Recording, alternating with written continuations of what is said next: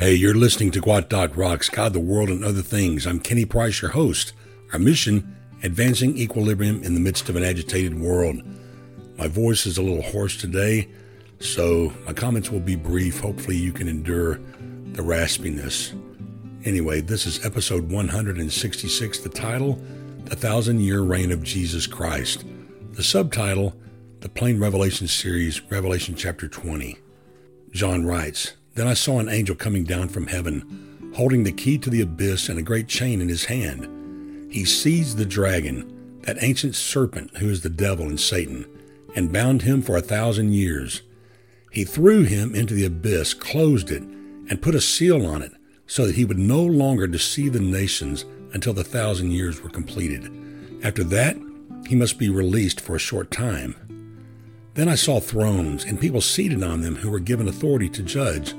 I also saw the souls of those who had been beheaded because of their testimony about Jesus and because of the word of God, who had not worshipped the beast or his image, and who had not accepted the mark on their forehead or on their hands.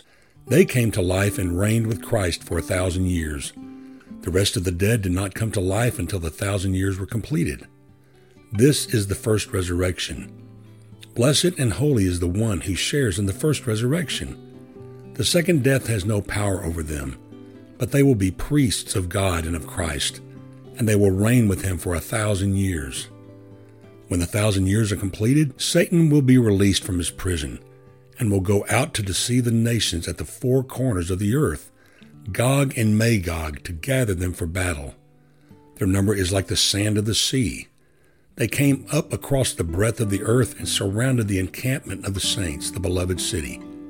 Then fire came down from heaven and consumed them. The devil who deceived them was thrown into the lake of fire and sulfur, where the beast and the false prophet are, and they will be tormented day and night forever and ever. Then I saw a great white throne and one seated on it. Earth and heaven fled from his presence, and no place was found for them. I also saw the dead, the great and the small, standing before the throne, and books were opened. Another book was opened, which is the book of life, and the dead were judged according to their works by what was written in the books. Then the sea gave up the dead that were in it, and death and Hades gave up the dead that were in them. Each one was judged according to their works. Death and Hades were thrown into the lake of fire. This is the second death, the lake of fire. And anyone whose name was not found written in the book of life was thrown into the lake of fire. At the beginning of the millennial kingdom reign of Christ, we see first of all his return. Secondly, the first resurrection of the saints. Thirdly, joint rule of Christ with the saints. And during this time also Satan is bound for 1,000 years. During the 1,000-year millennial reign of Christ, we don't know much. Obviously, Jesus in his creative power restores earth to some form of habitability equal to the pre-tribulation period.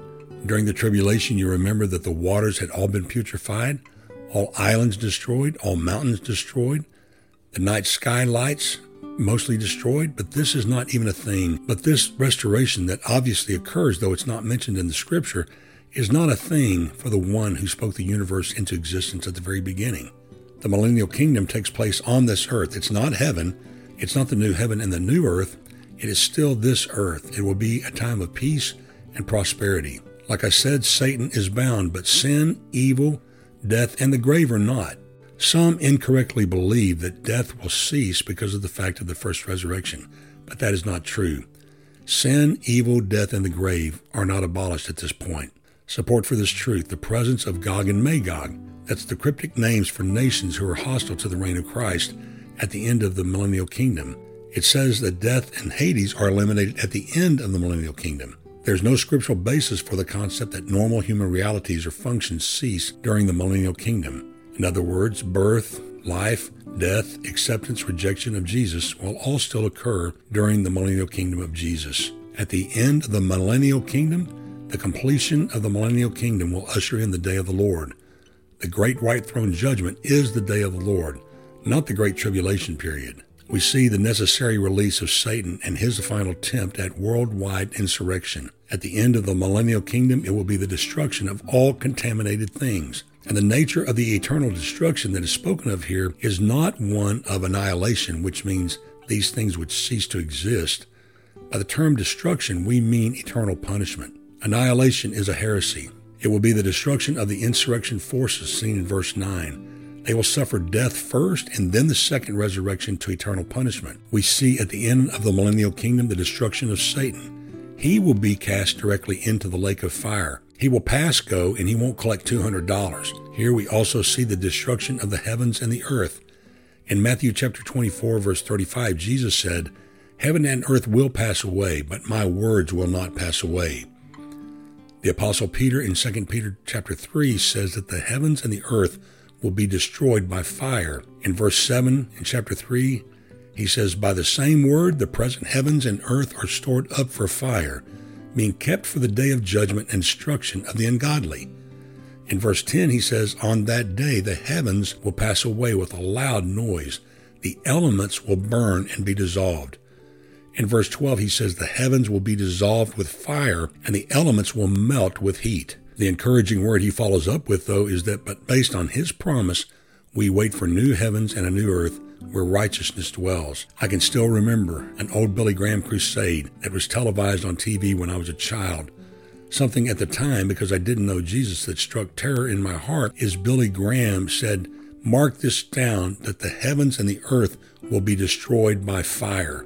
But friend, it's a good thing because they've been contaminated. The destruction of the universe is necessary because it's tainted. As it says in Romans chapter 8, verses 19 through 23, that man's sin has placed him in the bondage of decay.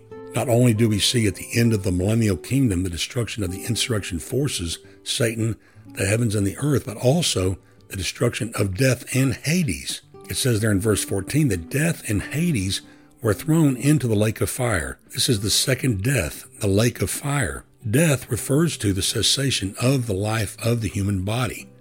Hades is the one temporary holding place for all dead people that consists of two compartments separated by a non-transgressible chasm. Luke chapter 16, verse 26, in the parable that Jesus tells of the rich man and Lazarus, it says, "Besides all this, a great chasm has been fixed between us and you, so that those who want to pass over from here to you cannot, neither can those from there cross over to us." The one compartment in the temporary holding place of the dead contains the saints of God.